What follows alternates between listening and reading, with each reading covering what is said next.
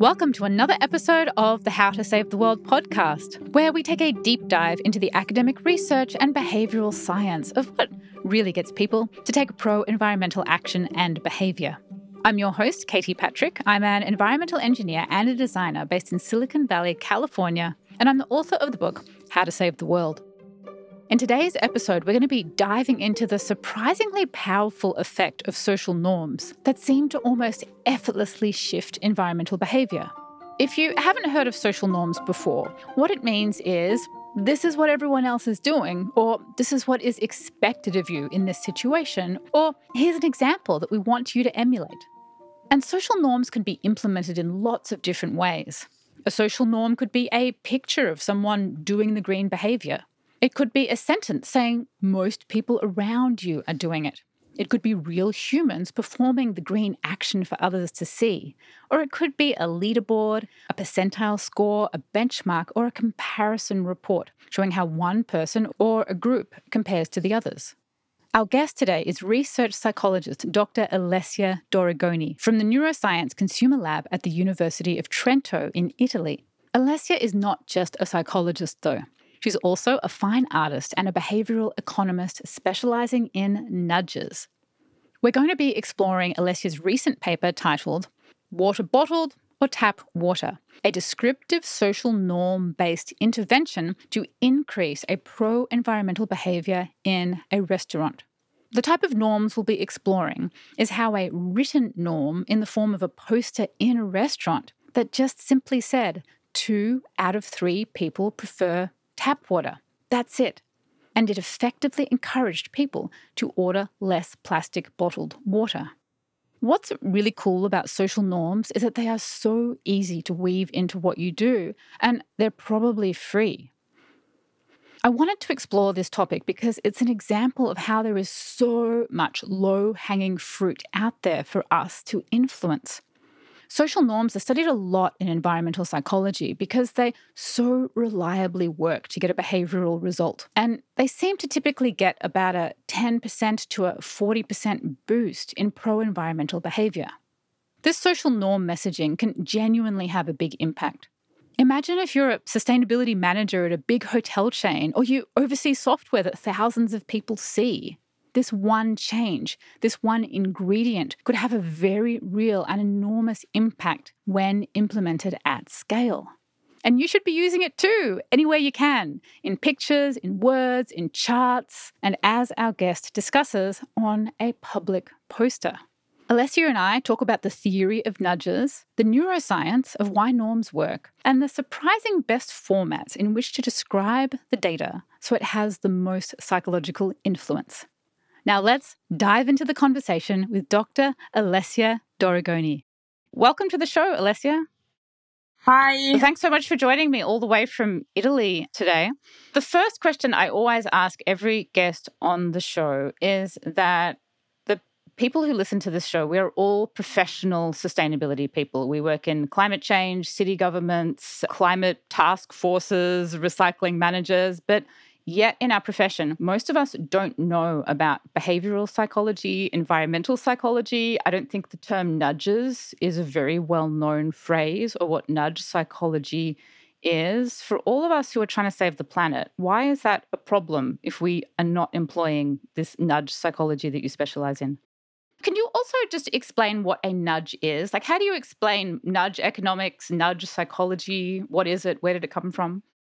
So I think the image that Thaler put on his book on the nudging strategy, the nudge it's called, it helps to understand the meaning of nudge. So there is an elephant, the mother of a child of an elephant, that tried to push the son in a really nice way with his nose. So it's the trunk, the nudging, the trunk. Yeah. Okay. And the meaning of nudge is exactly this one. Try to push someone in a really nice way and really soft way that he doesn't even understand that he's pushing from someone. So this is the meaning of nudging. Try to understand the psychological mechanism and the processes beyond our behavior in order to use them to somehow affect their change behavior. So it's like know which are the psychological mechanism and use them to drive the behavior in the direction that we want. So I think that's exactly what the elephant was trying to do. So try to push the child somewhere, but in a really nice way and soft way. So that's what we try to do without using like fines or without using rewards. We try to change the behavior of the people. A question that comes up a lot when we look about how to influence people's behavior that comes up from our community, which says like, why do we need to look at behavioral psychology or these nudges or these like soft, gentle ways of influencing people? And I think some popular examples might be putting healthier food in an easier to reach place. You know, if the food is placed close to you, you'll eat that more than if the unhealthy food is placed farther away. And there's like, even with the recycling bins, there's another one that if the recycling bin opening is like larger than the trash bin, then people will put it more in the recycling bin or the compost bin. There's like very simple, easy ways of kind of changing the physical environment or the messaging environment to get people to do stuff. But then people ask like, well, why do you need to do this stuff? Why don't you just like make it illegal, like make it too expensive? Why don't you just stop it completely? But I think what people perhaps don't realize when they're asking this question is that those more extreme measures like rewards, like paying people to put on solar or change an electric car or banning something completely, getting that through policy or making something really expensive, I mean, they're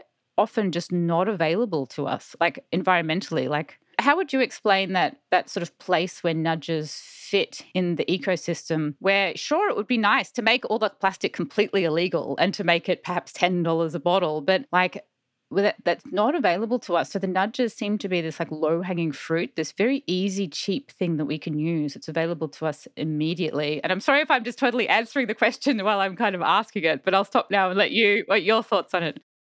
No, I think there are two main problems related to this point. The first one is that there is an ethical problem. So I think that you can't make illegal everything. So there is this free will problem related to the fact that people want to decide for themselves. So they want to decide to eat healthy food instead of unhealthy food. They want to decide in their own life. So it's not that you solve the problem, put everything illegal. And so there is also an ethical issue related to nudging strategies because they say, okay, but you are forcing me somehow to do something that I wouldn't do, or I know that we are forcing them to follow a good road.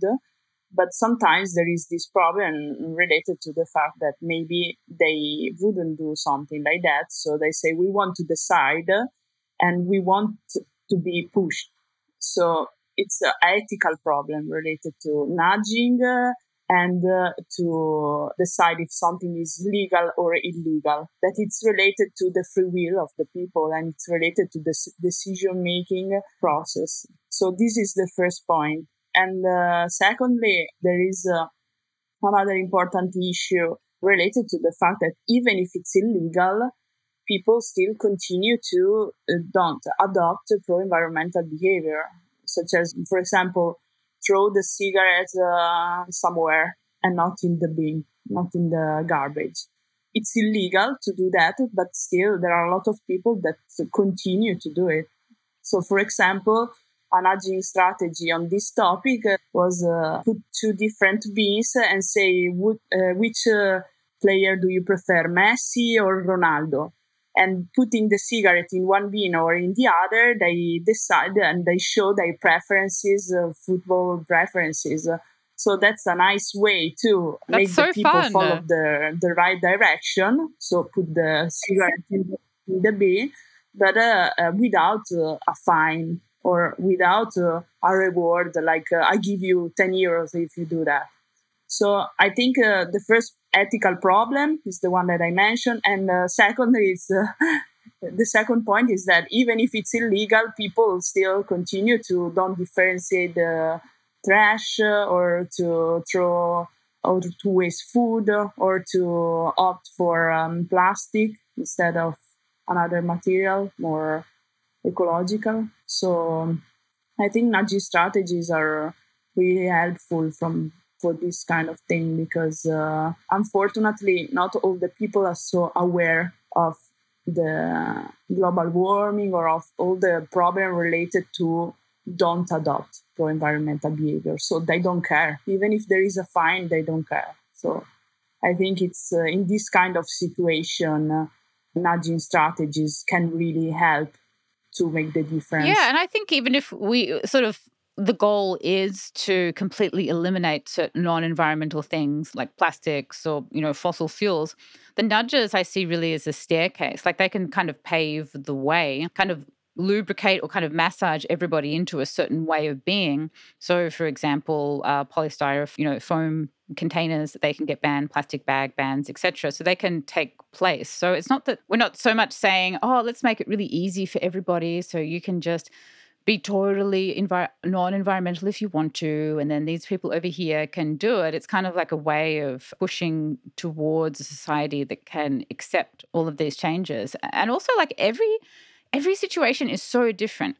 Like you brought up the example of the cigarette butts. I was just thinking in San Francisco, putting compost into the regular trash is illegal. Like they passed some ordinance or law that you have to put your food waste into this little green bin, and a separate truck that picks up organic waste picks it up. And they send out letters that say, like, you have to do it or whatever. But I doubt that every single person, and everybody lives in apartments, all puts their food waste, and you've got to get the special plastic bag you have to go out and buy, and they're like, $10 or $15 to buy these like special compostable plastic bags and use them. In that situation, there's almost nothing that you can do apart from nudges to try to solve that. And that's a significant environmental issue, like food waste in landfill producing methane. The system's kind of already done everything it can do for you. Like the only thing left is nudges in that scenario. So all these kind of environmental situations kind of require their own kind of recipe approach with like all the things put together. So I think you mentioned another important point, that it's the fact that they have to pay for the plastic bag. This is really an issue, because also here when I went to ask to the restaurant owners, can we try to do this nudging strategy in your restaurant? They replied to me, some of them, not all, but I sell 500,000 bottles of water per season. Why should I, for €1 each, why should I lose 500,000 euros like that? There is a lack of knowledge also about why our behavior matters.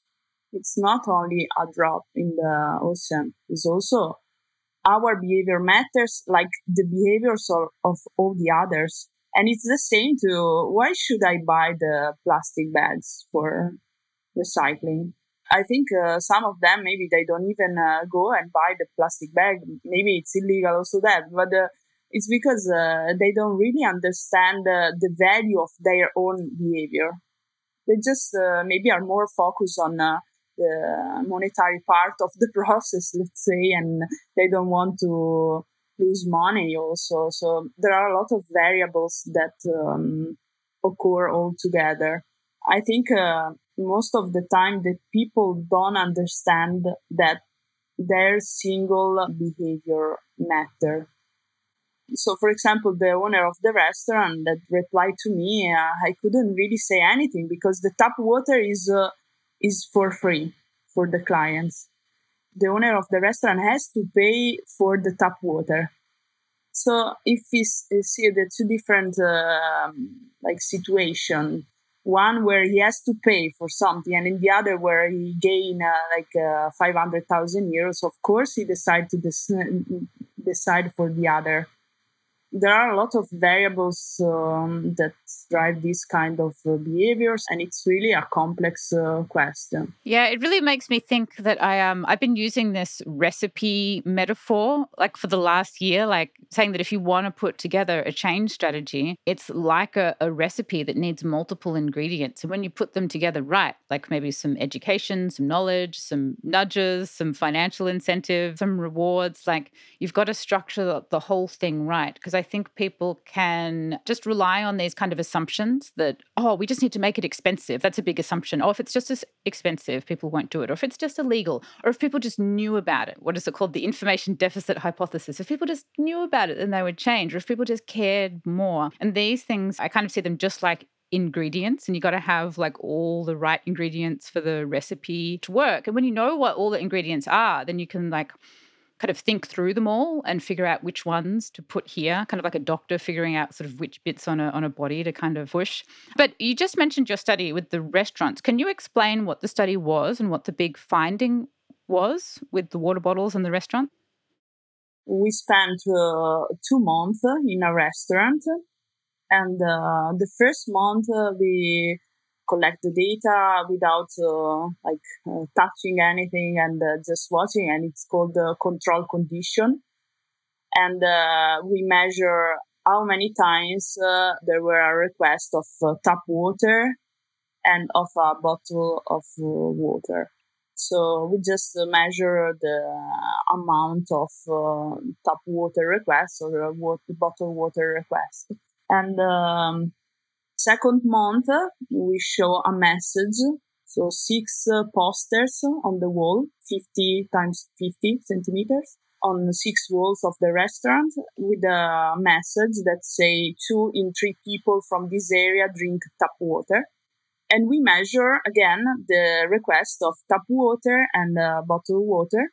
And we found that just showing this, we call it a descriptive social norm, because it's a message that somehow describes what the others do. Make the bottled water, decrease the plastic bottled water sales by 12%. So it means that there were a decreasing of bottled water of 12%. And it was significant. So it means that because sometimes people just show numbers, but they don't say if it's significant or not, because 12% can also be not significant because maybe on huge numbers is not significant. So there are a lot of course, of statistical problems on this point, but it was significant. So it means that just showing on the wall that other people ask for tap water will increase or decrease the request of bottled water of 12%. And I think it's a really nice result because it's a really simple strategy, or it's a really simple intervention that we did, but it got a really huge result because a lot of bottled water were saved. And the important part is here is the meaning of descriptive social norm. So we are social animals. So when we know that other people do something, we are like somehow more willing to behave like them. It's like the same was found also in recycling, and also in don't put the towel in a hotel when they are not dirty. So there are a lot of, in the literature, a lot of papers that present how the descriptive social norm can affect the behavior of the people. But the important part here is that probably ask for tap water is a bit embarrassing, and because you will be judged from the others. So once you know that also the other are willing to ask for tap water, your behavior changes. So I think it's really impressive. So we are speaking about hundreds of bottled water saving that specific restaurant. And what if we do the same nudging intervent in other restaurants? Can you just provide some examples of what this social norm messaging is again, just so everybody's like really, really clear about it? So the one, your message was 2 out of 3 people order tap water. 2 out of 3 people from this area, that was in the north of Italy, now mountain region, drink tap water. So it means that other people ask for tap water. You are not the only one that asks for tap water. And somehow you feel less lonely asking for tap water. You are not the weird one or the strange one. So Of course, in the literature, there are a lot of examples about why people don't ask for tap water. It's not only related to be embarrassed asking for tap water, like emotional somehow reaction on related to this behavior. It's also because sometimes you are afraid that it's not safe. So that's why we decided to do this kind of experiment in a really safe place, let's say, because in the mountain, the tap water, it's really good. It's not that we are asking for tap water in a country where it's not that clean, the place or all these things. It's in a safe place. So we somehow control for that variable, we say, in the lab. But since we are not in the lab, we try to make all these decisions before we run the experiment. So yeah, this is the descriptive social norm. And what might be some other examples of descriptive social norms in some of the other environmental psychology study? Like you mentioned the hotel one with the towels, with composting. Could you just come up with a few different ideas? So people have heard this one from you, which is 2 out of 3 people in this area choose bottled water. What could be some other sort of examples or phrases that when people are thinking like, how do I employ these social norm phrases? So right now we finished to collect data in another restaurant, and that descriptive social norm was about food waste. So the message said an increasing number of people ask for a doggy bag. You can also ask for a doggy bag in order to don't waste the food. So that was another example of descriptive social norms. So on food wasting, and then at the beginning, the descriptive social norms was on the don't throw the garbage on the floor, and somehow it was not really explicit the message because it was just once you see that the floor is clean, for you, it means that the other people are trying to leave the floor clean. So it's somehow an indirect social norm because you are trying to understand what's the rule there. What's the social norm there? It's to throw on the floor the garbage or not. So, for example, in a place that it's dirty, it's more likely that the people will do this kind of behavior because they understood that the social norm there is to leave the place dirty, so they don't care. That's why the single behavior matters, because it's also has an effect on the other's behavior, because the social norm doesn't have to be explicitly mentioned in a message. It can also be understood from the environment. From just watching other people. I mean, I just think that's so interesting about individual behavior. I think I wrote about it in my book, this idea of that when you're doing a pro-environmental behavior, it's not the impact of just your action, it's everybody who's seeing you. And then all those people, even if it's just unconscious, they're getting the message that this is how we operate now. This is our society. We bring reusable cups to Starbucks to get coffee. Sorry, you probably don't have Starbucks in Italy. It's probably a swear word. We have Starbucks everywhere here in America. Yeah. Sorry, take you. Yeah, you opened Starbucks in Verona like some months ago, but it was like a huge line because it was a rare event. Oh, yeah. I think they tried it. Australia has a very strong coffee culture where I'm from. And I think they tried opening Starbucks. There were protests and people were making flyers and like egging it. I think there's like one Starbucks in Melbourne and they just sell like these milky frappuccinos and they're I think just the Chinese students go, the Australian people will like never go because it's not cool enough for us. But anyway, so yeah, so bringing your coffee cup, riding your bike, bringing your reusable bag, like if you're doing it publicly, like everybody's watching you. Even if they're not like watching, they're getting that message that this is what we do. And that is a social norm because people don't want to be the awkward one who's not doing what the group is doing. Yeah, you're right. There was also another experiment, if I remember correctly, in Stanford, where the social norm was don't buy bottled water from the machine, just refill your bottle. And all the people that both bottled water were really somehow became out group. So they were pushed out of the group. Like the other were looking at them in a really bad way, like, what are you doing? So they found also that when you are judged from the other, you tend to follow the group. Because I think it's also related to the past when we were primitive and we had to stay in the group to survive.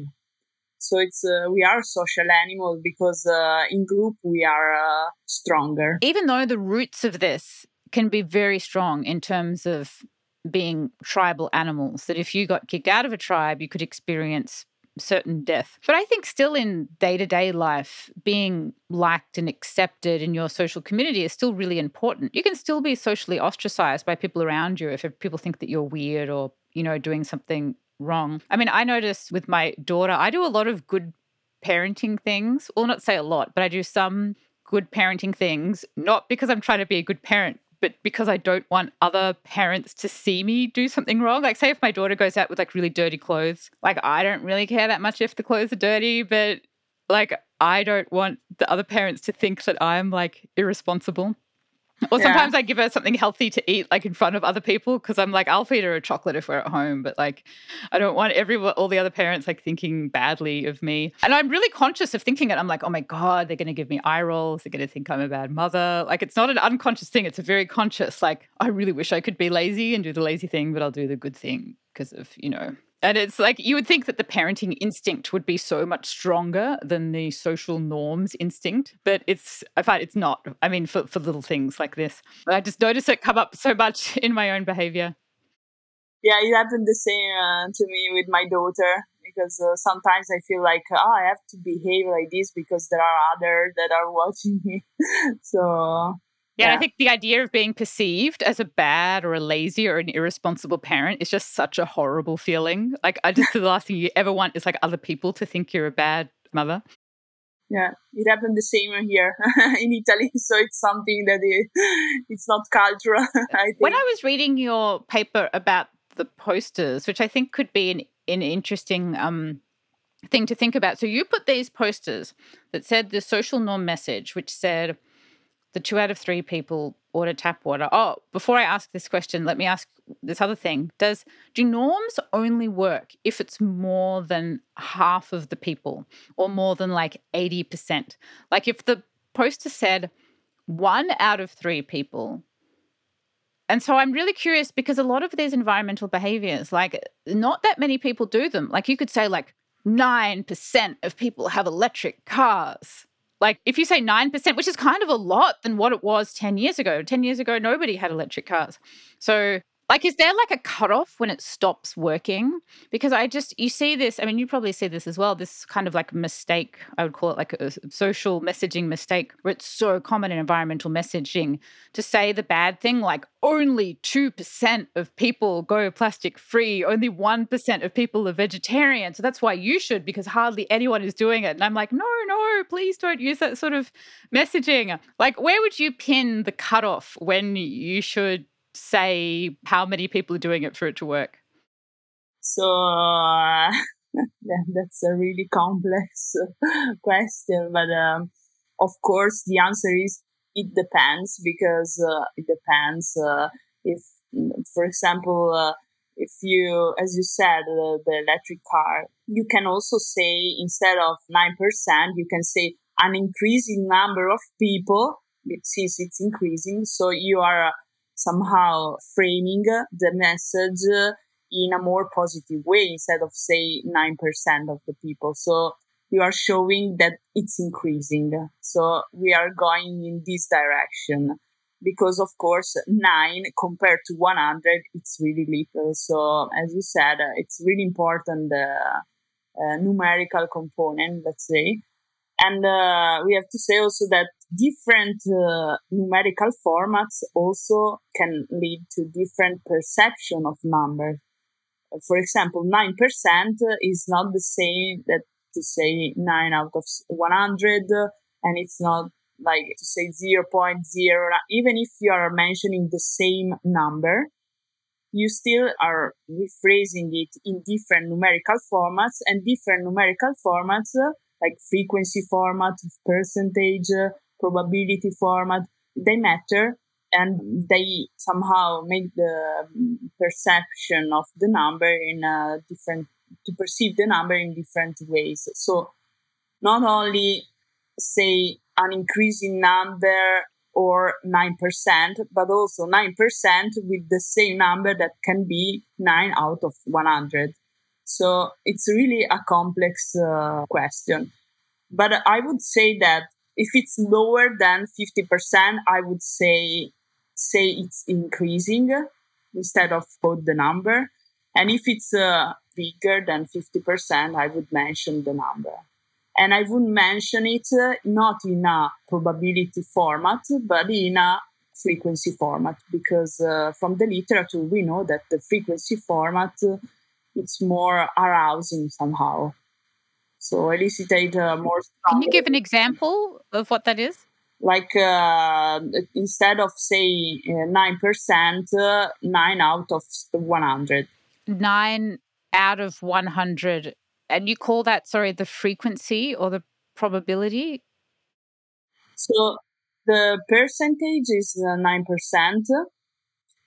9 out of 100 is the frequency Okay, format. 9. I'm going to write that down because I've never heard that before and I'm going to totally remember that. Okay, so if I just basically use the words 9 out of 100 and I just don't use the percentage icon, 9 out of 100, that's called the frequency? Is that the frequency one? Yes, there is a paper that I wrote with Professor Bonini on how the death for COVID in using different numerical formats can arouse people in terms of emotion and risk perception. So we use 5 different numerical formats, and all these formats affect somehow the reaction of the people in terms of emotions and in terms of risk perception. And of course, we found that even if the 5 numerical formats explain the same identical number, they create somehow different reaction to people in terms of emotions and risk perception. Wow, that's so cool. So if I use, so was that the top performing one? If I say 9 out of 100, that's always like the best way to say it. That's why you use 2 out of 3 in your poster. Yes. Because, for example, use 9%, it's not really that arousing, let's say, and it's not the risk perception, it's lower. You know, I am like right this week designing up a tool to help building managers bring on energy changes. And I'm totally going to use this because I was thinking through all of that exact stuff just yesterday. But what was the worst one? You said you tested 5 different types, or the worst 2. What ones we want to avoid? And we did the same also on pro-environmental behavior. So it was that for pollutions, air pollution. So it was the one in X, let's say, in this case was 9. Then there was the absolute value, the number of people that died for COVID or that died for air pollution. Then there was the raw, we call it the raw condition, that was this amount of people out of a population of this amount of people. Then there was the percentage format, that was 0.04% of the population died by air pollution, problems related to air pollution.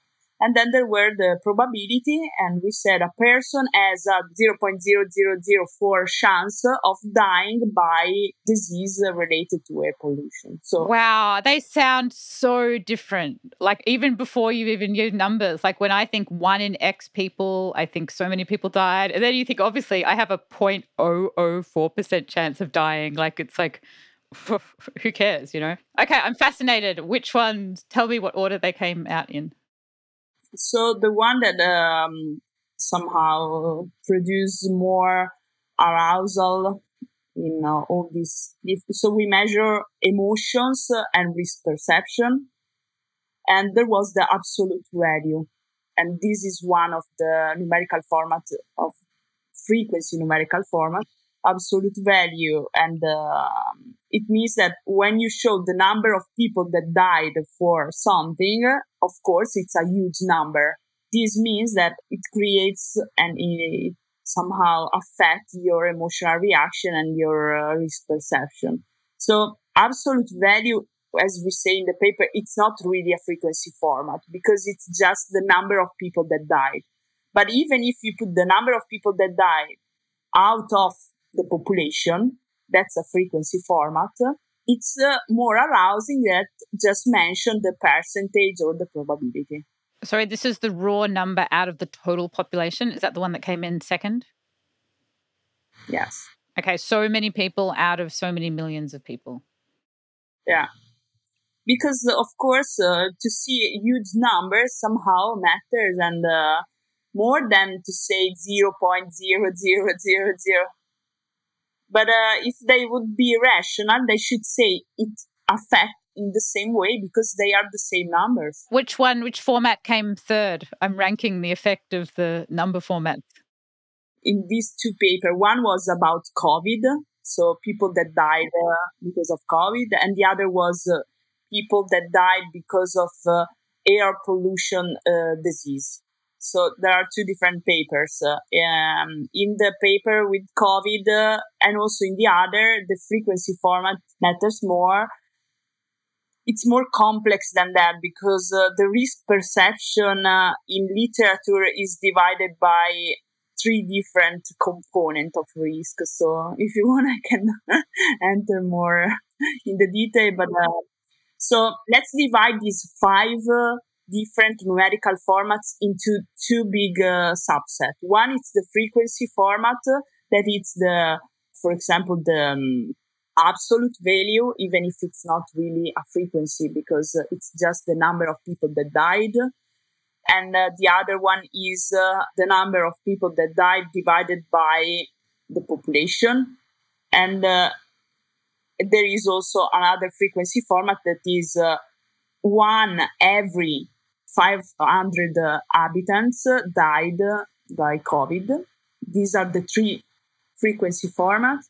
And the two percentage format are percentage. So in Italy, or we did it in Italy, 0.23 people of 0.23, the percentage, let's say, of the population died by COVID, or a person has a 0.0023 chance of dying by COVID. These are the two probability formats, let's say. So if we consider these two subsets, the one that affect more in terms of emotional reactions and in terms of risk perception, so higher emotional reaction and higher risk perception, is the frequency format. This is a really studied effect in the literature, the effect of frequency format and probability format. But we studied in the lab using galvanic skill response, eye movements, and facial expressions in order to measure in a more objectively way the emotional reactions. So not only self-reported, but also using these tools that measure the galvanic skill response, the arousal when the participant look at the screen, and the facial expression, so positive emotions or negative emotions using facial expressions. Yeah, it's so interesting that you studied it that way because you work in a neuroscience lab, right? I had another guest on the podcast a couple of years ago who also did a dot, you probably know what this is, a dot probe task.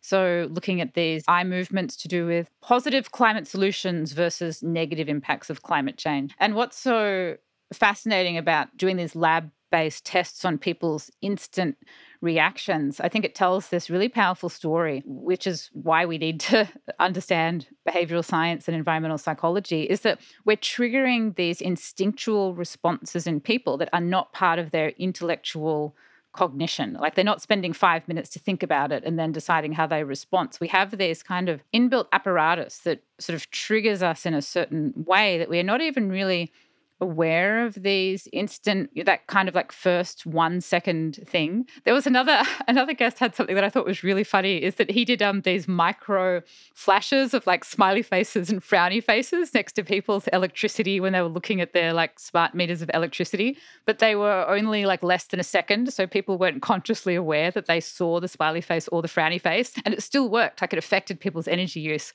whether they were consciously aware of this, because apparently our brain can tell faces even if we don't not aware that we see the face or the facial expression, which is just crazy.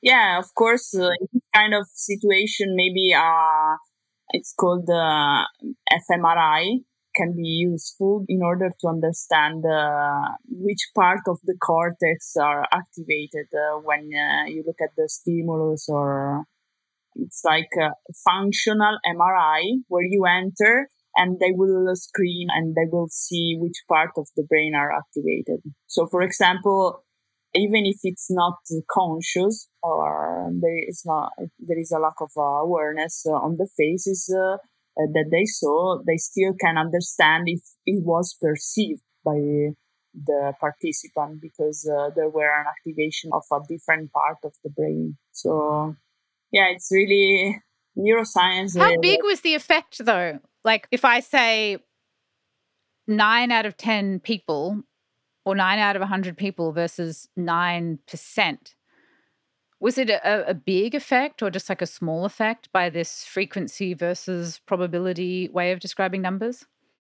You mean on emotions or on risk perception? Oh, I don't know, but I'm just wondering if it's like if it's like a big deal, or is it just like it's significant, but it's only just sort of not that much.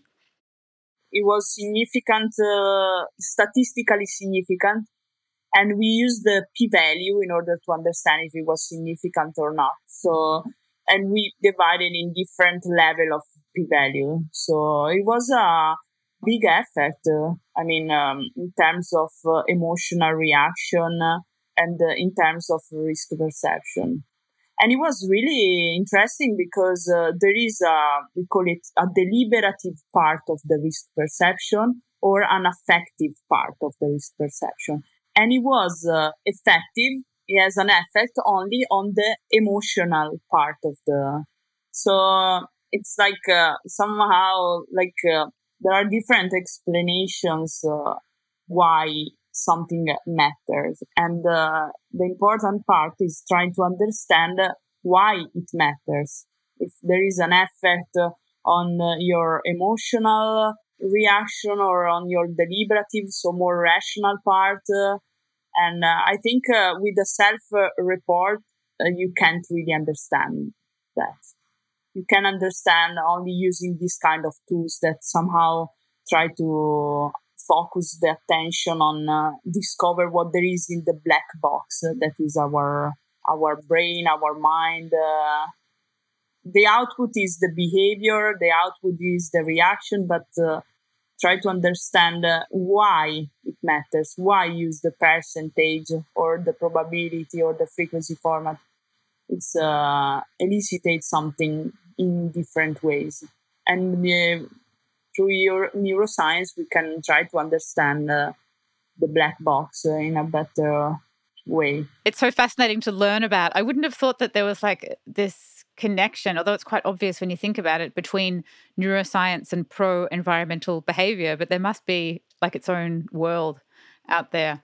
But I did want to ask you something about the study. That what really made me wonder about it is that you only tested 2 conditions. There was like no poster in the restaurants, and then there was the poster that said the 2 out of 3 people get the bottled water. Why didn't you test a same design of the poster with just a plain phrase that just says, like, it's better to drink tap water, or it's not good to order plastic bottled water? Just a kind of a simple kind of environmental, or just even a request, like, we're trying to cut down on plastic, please try to avoid bottled water. Because in the other studies that I've seen test the norms, they have something that's just a very like simple request, and then they do different variations of phrasing of the social norm. Like, if it just had a plain poster that said something like that, what do you think the difference might have been between, was it just that there was a poster at all, or was it that it had that 2 out of 3 message? all the time during the design experiment process, the researcher have to make decisions on how to design the experiment.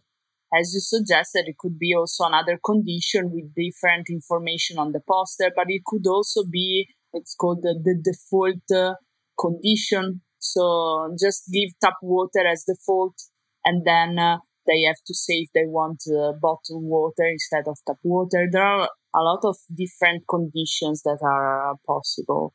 And we decided to just try to understand the descriptive social norm compared to we call it control group, so the baseline. So what happened when we don't do anything, and what happened when we show this message.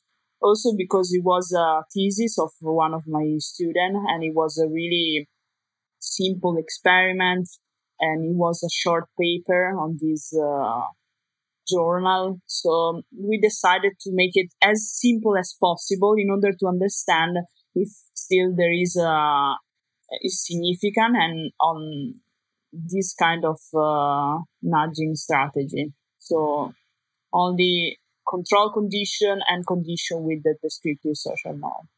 Yeah, and also I would like to talk more with the people from not from the university or from the research field, because to have more suggestions or ideas, because sometimes in the academy we still continue to read the papers of the other, and we are somehow stuck in the same place with the same nudging strategies. But sometimes it's also useful to try to test something else and to have more creative way to solve or to propose nudging strategies. So it could be also interesting to try to find a connection and to receive suggestions from people like you or your group in order to test if one of the nudging strategy you mentioned is effective or not in a more scientific way, let's say.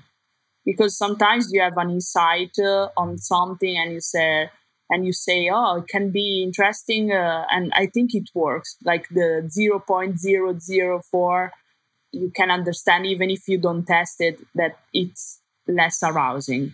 But the important part is to measure, and it's to test if it works and it affects significantly or not.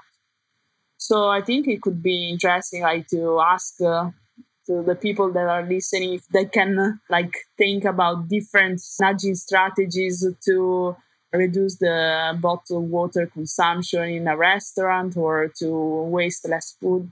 And it would be nice that the researcher use these kind of suggestions to test if they are effective or not. Yeah, that's such a cool point that you brought up about bringing, creative solutions to be tested. Because when we think about the academic world, or the way I think about it, reading the papers, I think, oh, there's all this history of behavioral science and psychological theories. And it's very kind of words on paper stuff, kind of theories and textbooks. You don't really think about it as a creative profession. And there's a very strict kind of analysis or design of experiments that any kind of academic or experimental process needs to go through. You don't really think of it as an art project, right? But if we're trying to think of really cool, interesting, exciting ways of shifting people's behavior, that is a creative process. There's a guy called Ben Wong, or I think he goes by Von Wong on Instagram, and he makes these amazing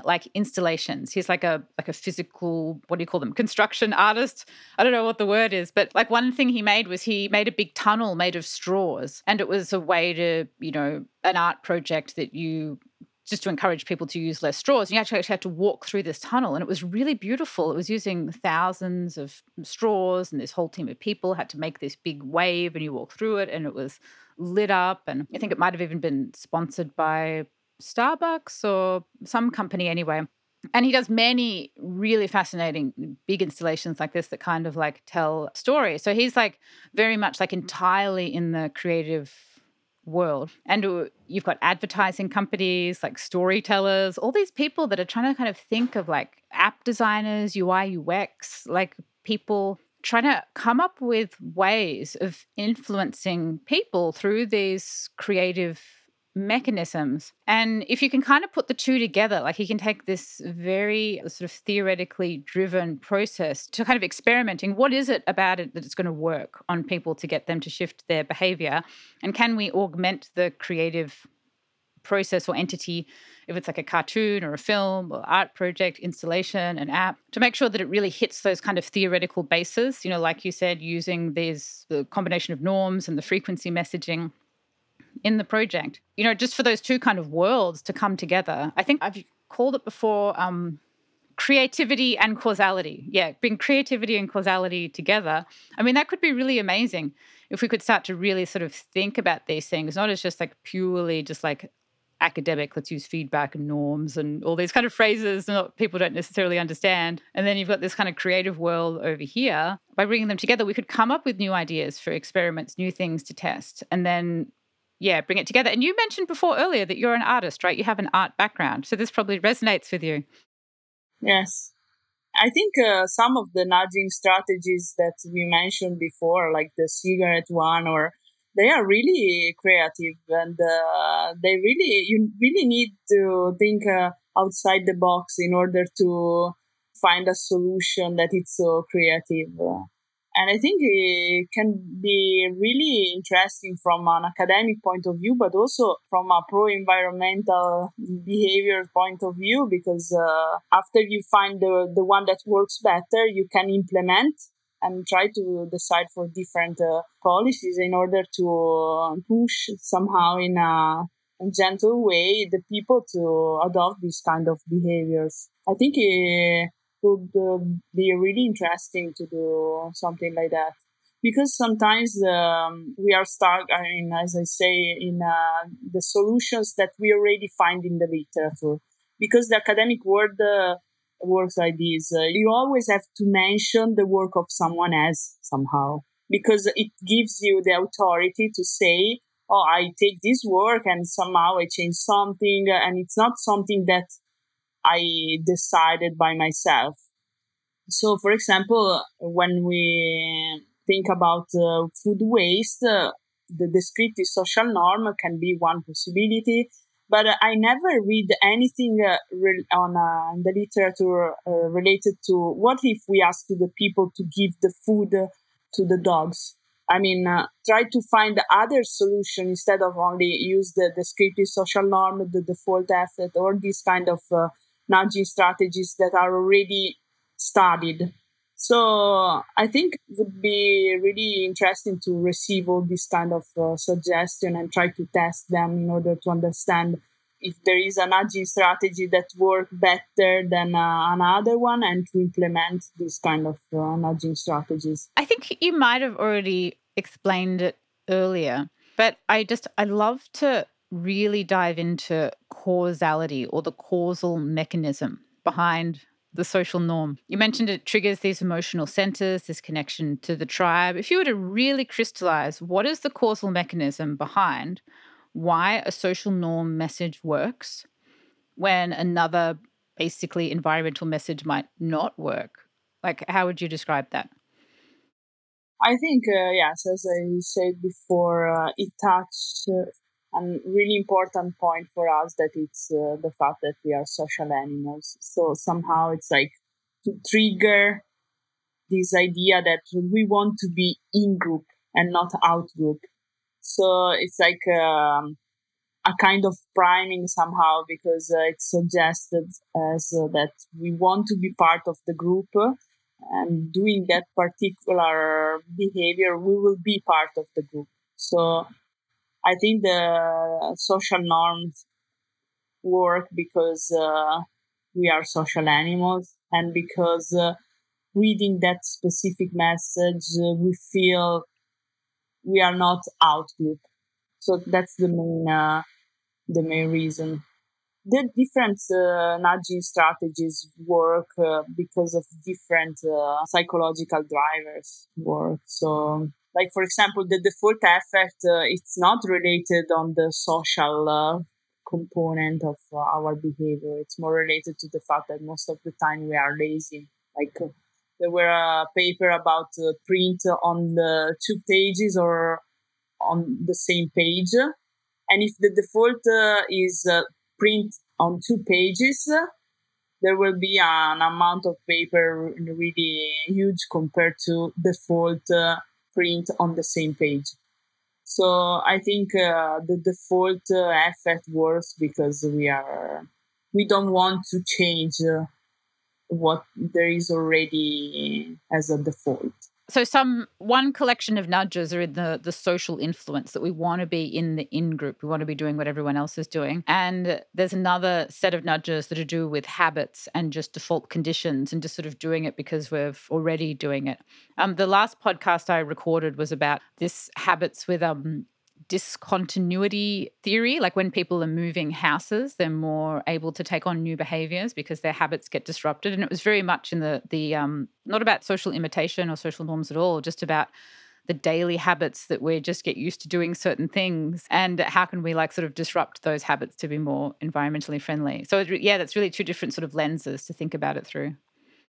And then there is also a time discounting because we prefer something now instead of something bigger in the future. Because it's not that in 2 days, if we receive double, it's okay. I mean, it depends also. It becomes double or 3 times, 4 times. So we are a bit particular, let's say, not rational at least. And that's why there is what is called bounded rationality, because we are not linear in reasoning or in the emotional reactions. So different nudging strategies use these different levels and these different psychological mechanism in order to affect the behavior. Right, through the bounded, I haven't heard that word before, through our bounded rationality. It means that we're somewhat rational, but we're not rational all the time, depending on what context we're in or the framing of the information. No, it's because at the beginning we thought in the literature they thought that we are homo economicus, so extremely rational, that we always take the best decision for ourselves.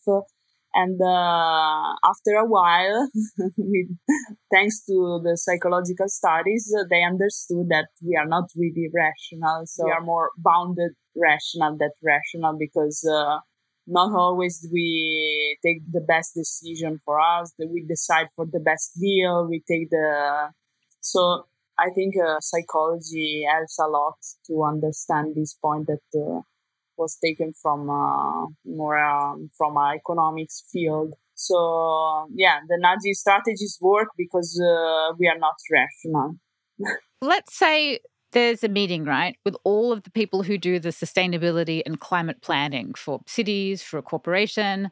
They sit down together, they have meetings. They're usually environmental scientists and environmental engineers, environmental planners, usually a science and engineering background, not a social science background. And they're trying to figure out, like, how do we change everything? Or they have goals. They have sustainability goals, like 2030 goals, 2050 goals. And they're trying to figure out how to get rid of all the CO2, get rid of the plastic, all the stuff that we have to do. What would you advise them as, or us, the listeners, to be like the best practice or the gold standard of how we can bring in psychology, behavioral science into these roadmaps and plans that we have for our 2030 sustainability goals? I think that most of the time there is a lack of knowledge on this kind of topics. So some engineers maybe don't even know that there is an environmental psychologist, or that there is this kind of literature in terms of thinking psychology, decision making. So I think sometimes it would be better to not only have the engineers but also psychologists in these kind of meetings, because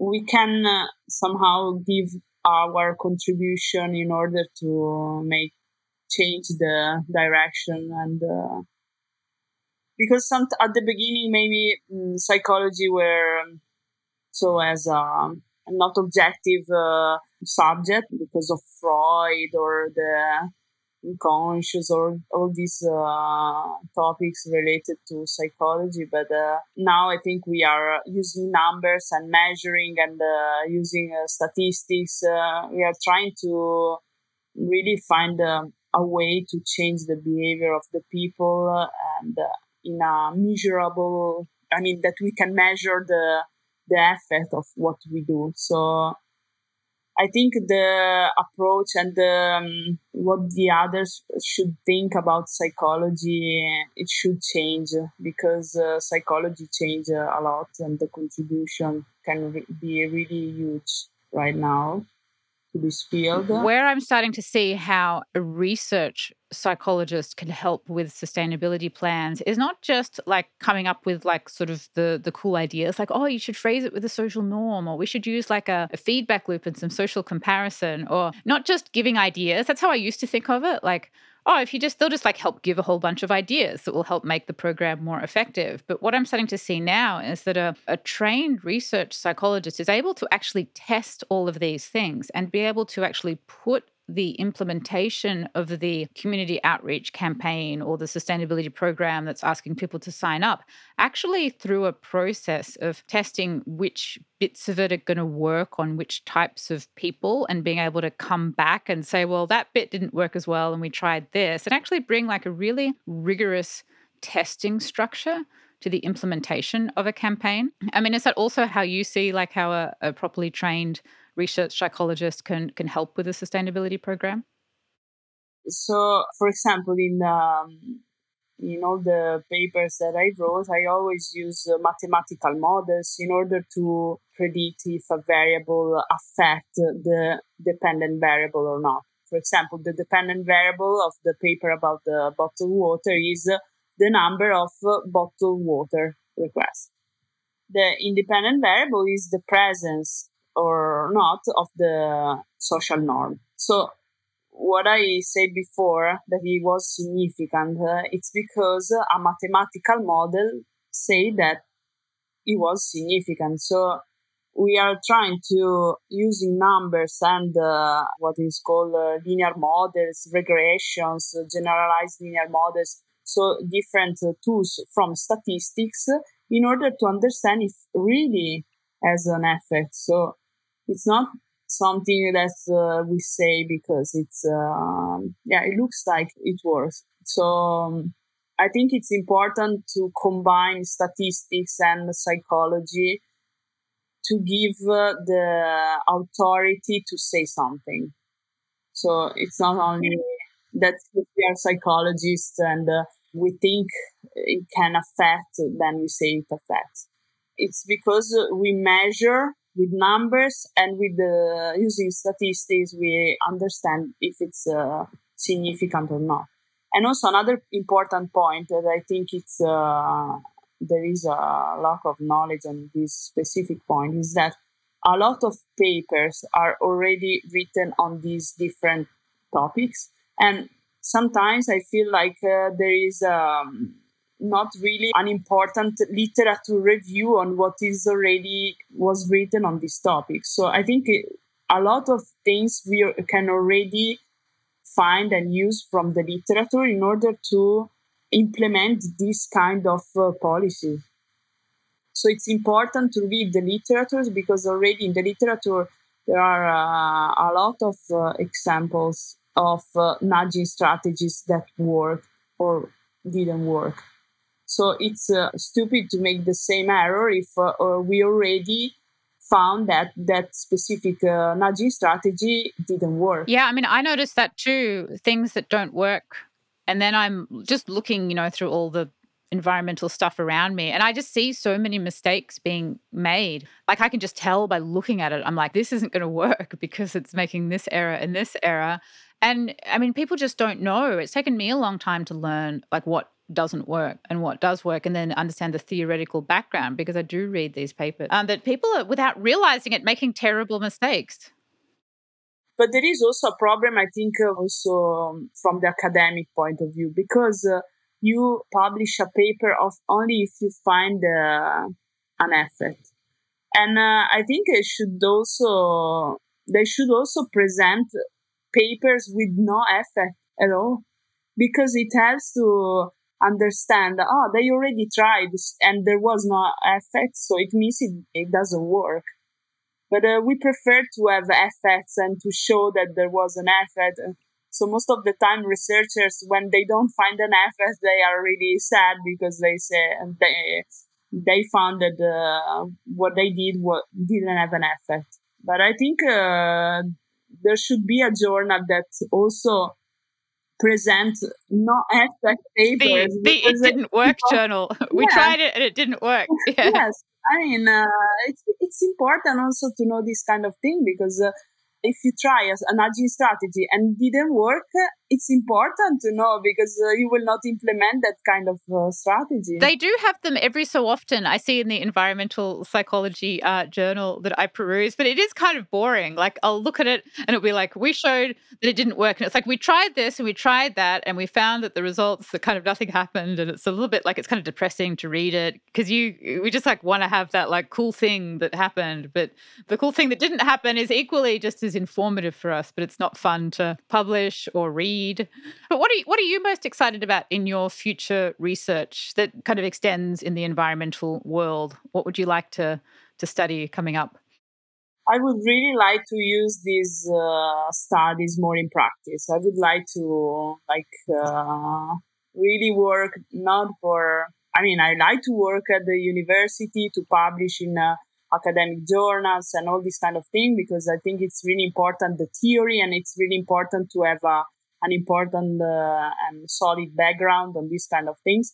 But I would like to be useful for someone, so like to use all this knowledge and these tools that I learned uh, to be helpful for the society, and to be helpful for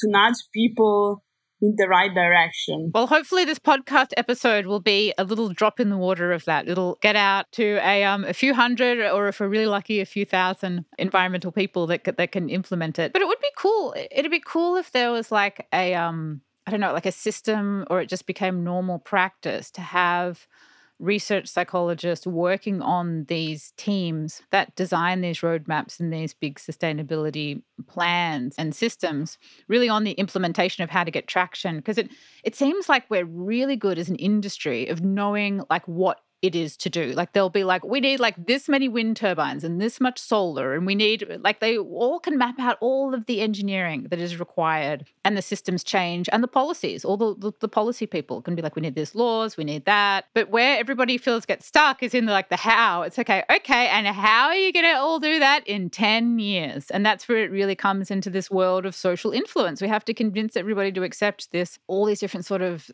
changes. And I feel like our whole profession sort of falls off the cliff a bit when we're sort of at that cold face of like, how do you get people to really, really adopt it? So it would be amazing if there was it just became like normal practice to have environmental psychologists. Now there are more of them around. We know they exist, to work, but both in the coming up with ideas, but also in that, that studying and that sort of advising. So our whole profession doesn't fall off this cliff of implementation. And then we're just like, oh, we have the roadmap, but it's like really hard to actually like get anybody to do anything. Yes, would be amazing and useful, I think. And this is my final question for you. Imagine you could look 100 years into the future, and it was a really positive place. We'd reached many of our environmental goals, and your passions for nudges and environmental psychology and behavioral economics had been implemented. What's one big change that you think you would see in 100 years that would be amazing? The big change, I think, would be that the single person would think that also his own behavior matters. Ooh, that's big. Yeah, all of the people. And why? Why that?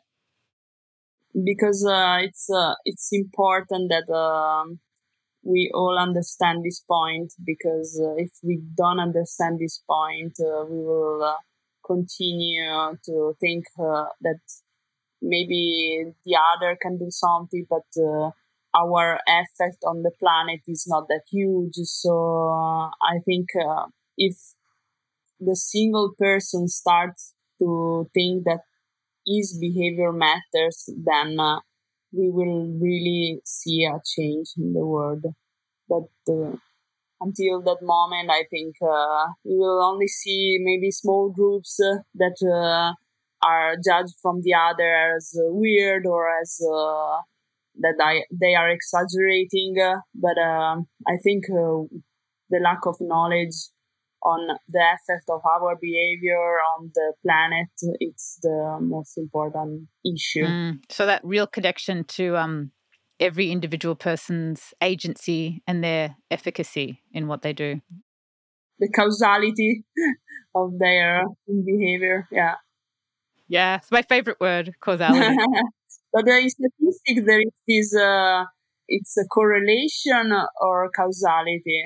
So it's an important topic also in statistics, because we always see that there are maybe two variables varies and they are correlates, but we don't really know what's the direction, if one variable on the other or the other way around. So causality, it's really an important word to use, and it's really, it becomes an issue sometimes. Yeah, well, it's kind of like the whole theme of this podcast really is to just explore the causality of change so people can implement it in their stuff in the right way. And it really does come down to that issue of causality. And we're not taught it. Like, I went to engineering school. We did not learn this idea of causality in a social change context. And I've never even heard it talked about in any of the environmental meetups or conferences I've been to. We just don't really discuss it. It's really looking at the world like it's a machine, and then we need to just sort of adjust the machine. That there aren't these kind of social causal mechanisms, or we get it really wrong. It's like, it's because people are greedy. It's because they're selfish. Like, there was a really popular meme that was going around all around Facebook, and it had a famous climate scientist, and it says, as scientists, we don't know how to address greed and selfishness. And I was just like, that's so mean. It's like, oh yeah, we're in this problem just because everybody's like greedy and selfish. It was so, and of course he's not greedy and selfish, the climate scientist. He's like Jesus and everybody else is bad. And it was just this constant viral meme. I just kept seeing it over and over and over again. I thought, this is terrible that this way of thinking is going out, rather than, if he's a scientist, he should be able to take a scientific approach to the social sciences and figure out, what's the real reason why, the real psychological reasons. Anyway, I'm really glad that you brought up that issue of causality. Causality, causality, causality. What a wonderful thing to explore. When there are a lot of variables, it is always complex to try to find the causality. But we try. Yeah, and I think better to have it being an open, complex discussion, sort of like maybe a computer with many, many options open, rather than to make a mistake and think that the causality is wrong, to think that it's all just because people don't know enough, or it's all money, which is what I feel like happens. I think it's much better to be we're not quite sure, there's a whole lot of opportunities, rather than pigeonholing causality into one thing. It's usually the wrong way to think. Cool. Awesome. Thank you so much for joining me today, Alessia. It was just such a joy to explore your world and all of your thinking around this subject. And I really loved your paper. Just the simplicity of the design was so great. Some of these papers are really complicated. It was just such a simple intervention that I think literally anybody could do. Anybody working in environmentalism can put posters up somewhere, and just to have this just very stripped down, elegant, simple message, and to show the effect that it really worked was really cool. And inevitably, as always in the podcast, we can start with something simple, but it ends up going down all these rabbit holes of very complex theories, and I learned a lot from this conversation. So thanks so much for joining me, and I think the listeners will appreciate it too. Thank you. What another amazing conversation. Thank you for listening to the How to Save the World podcast, and for your interest and passion in environmental psychology, gamification, and behavior design. It's an amazing thing I get to do, to interview these fascinating people and draw out this knowledge that's contained in the Journal of Environmental Psychology, the Journal of Environmental Behavior Design, and others, and extract this knowledge and put it into these conversations that you can so easily absorb. If you haven't already, make sure you sign up to my website at katiepatrick.com. I have a host of free resources that you can download there to learn the kind of measurement-driven behavior and gamification design that I do. And if you want to take a really deep dive into the process I follow to design amazing dashboards and apps and campaigns and concepts that actually drive real humans to take action, you must sign up for my Gamify the Planet program and do the Behavior Mapping Bootcamp course. You sign up for Gamify the Planet on Patreon. It's $25 a month. It's basically almost free for the amount of value and intellectual and design expertise that's in there. And the real signature course and process that I really want you to learn that's in the Gamify the Planet group is this behavior mapping process. It's 10 steps that start with what I call the God metric, the core environmental metric that you want to change. And then we go through a process that's similar to what they call user story mapping in software design. And then we go through nearly 100 different data and gamification and behavioral psychology techniques and see how they all fit together and then come out the other side with a surgically well thought out, smooth, elegant, and evidence-driven concept that is going to get the attention, first and foremost, of the people that you need to reach. And then it will use these behavioral psychology hooks in its design to get them to actually do the thing that you want them to do. It's a process, it's a formula, it works, it's all in there. Don't go through your sustainability, climate, environmental journey without doing this behavior mapping bootcamp course. This system that I've laid out is core to everything I do. And it's my mission to get every single person in the world who is trying to influence anyone to save the planet at all to start using this process because it works. And being able to put it all together at such a low cost to the community is through the support and the contribution of my Patreon supporters. If you love this podcast, if you love this knowledge, if you would like to support my work in bringing this knowledge to you, please jump on to patreon.com/katiepatrick and you can make a monthly donation there. I send out Patreon only workshops, templates, podcasts, and useful designs that I make that you can download every week for the Patreon community.